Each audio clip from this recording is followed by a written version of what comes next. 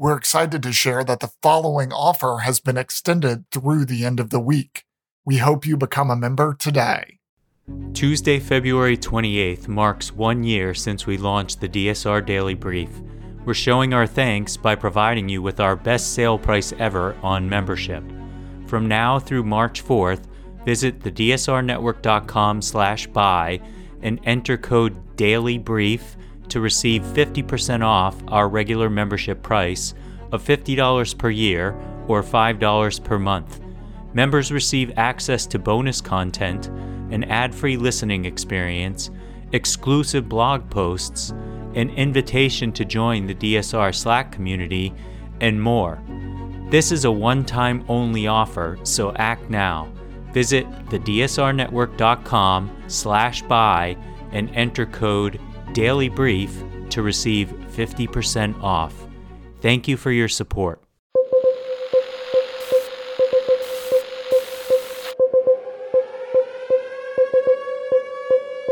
It's March 10th, 2023, and this is your DSR Daily Brief. I'm Grant Haver. And I'm Chris Cotnor. Our top stories from international outlets this morning. North Korean leader Kim Jong-un supervised a live-fire artillery drill yesterday, simulating a strike on a South Korean airfield, reported by state media earlier this morning. Kim also called for an overwhelming response to any enemy provocation, according to South Korea's Jungang Daily. The North's Korean Central News Agency reported that Kim gave field guidance to the Hwasong Artillery Unit of the North Korean People's Army on the Western Front and watched a fire assault drill the previous day. Yesterday evening, the South Korean Joint Chiefs of Staff said the North fired at least one short-range ballistic missile toward the Yellow Sea from Nampo at 6:20 p.m. local time. Kim reportedly expressed great satisfaction over the result of the drill and stressed the need to always stay alert for more frantic war preparation moves being committed by the enemy recently, apparently referring to South Korean-U.S. joint exercises. Reuters is reporting that yesterday, suspected drug cartel members handed over 5 purported henchmen as a would-be apology for the abduction of 4 Americans in the border city of Matamoros, according to media and a source familiar with the investigation. 2 of the Americans and a Mexican woman died after gunmen opened fire on the U.S. citizens shortly after their arrival in Matamoros last Friday. The 4 Americans were found on Monday on the edge of the city, by which time 2 of them were dead. An internal government document seen by Reuters indicated that a faction of Mexico's Gulf Cartel was likely responsible for the kidnappings, and that the gunmen may have believed that the Americans were encroaching on the gang's turf. Tamaulipas Attorney General said on Monday the abduction of the 4 was likely a case of mistaken identity, but authorities have yet to clearly set out the reasons for the attack. Police activity at the site of the Jehovah's Witness Hall shooting in Hamburg, Germany, that left 8 people dead has slowed this morning, and a press conference is expected later today, according to Deutsche Welle. Police said 8 people were confirmed dead, including the perpetrator. German Chancellor Olaf Scholz called the shooting a brutal act of violence and said his thoughts were with the victims and their family and with the security forces who have faced a difficult operation. There was no information on the possible motive, and the background was still unclear. Germany's Der Spiegel news magazine reported the gunman was a former member of Jehovah's Witnesses. Elsewhere, the AP reports that separatist rebels in Indonesia's Papua province released more photos and videos Friday appearing to show the New Zealand pilot they took hostage last month alive. In a video distributed Friday by rebel spokesperson Sebi Sambom, a man wearing a blue jacket is identified as Philip Mark Mertens of Christchurch, a pilot for Indonesian aviation company Suzy Air, who was abducted by independence fighters from the West Papua Liberation Army, the armed wing of the Free Papua movement.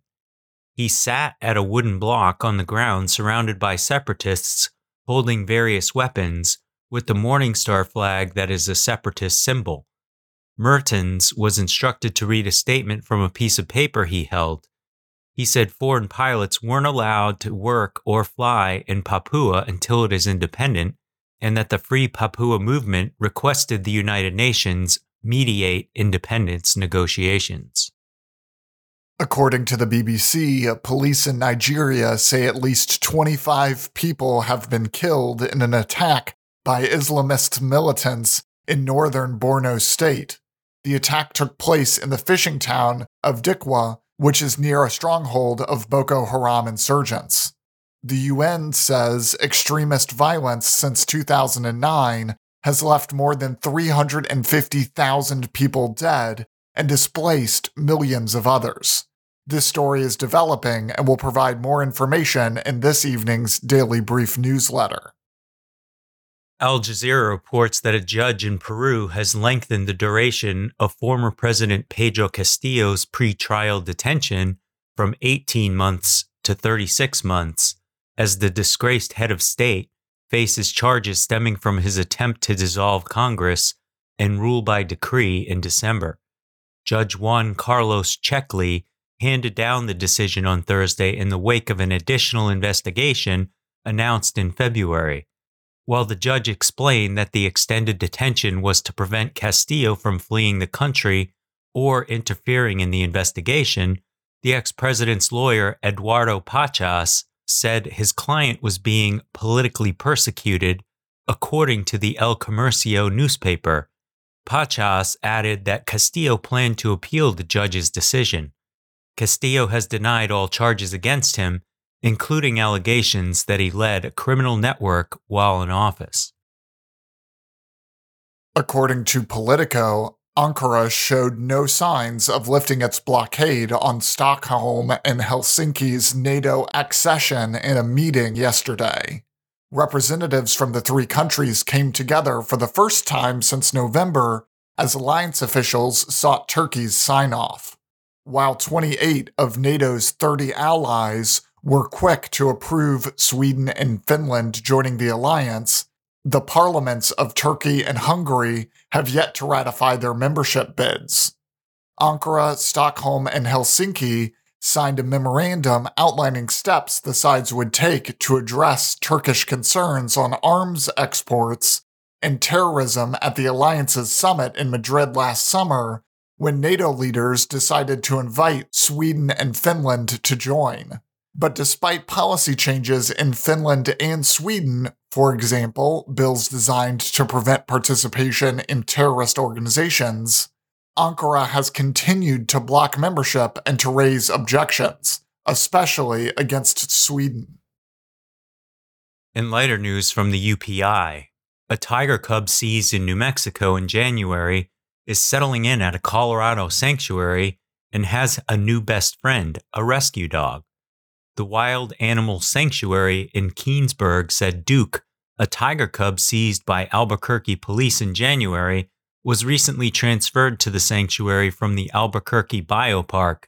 Pat Craig, the sanctuary's founder and director, said Duke has formed a bond with Valley, one of the sanctuary's 10 rescue dogs that serve as companions for rescued cubs. Craig said Duke gets 3 play sessions a day with Valley and the other dogs. Craig said Duke will be introduced to adult tigers once he is 9 months to a year old. He said keepers hope the cub will then be able to bond with a foster mother.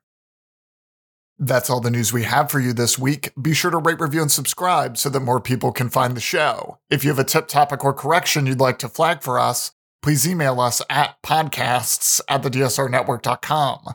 Members of the DSR Network will receive an evening newsletter version of the DSR Daily Brief and bonus weekend briefs.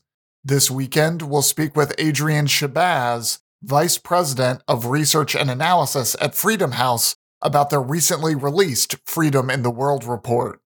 If you aren't a member, go to thedsrnetwork.com and become a member to make sure you never miss any of our analysis.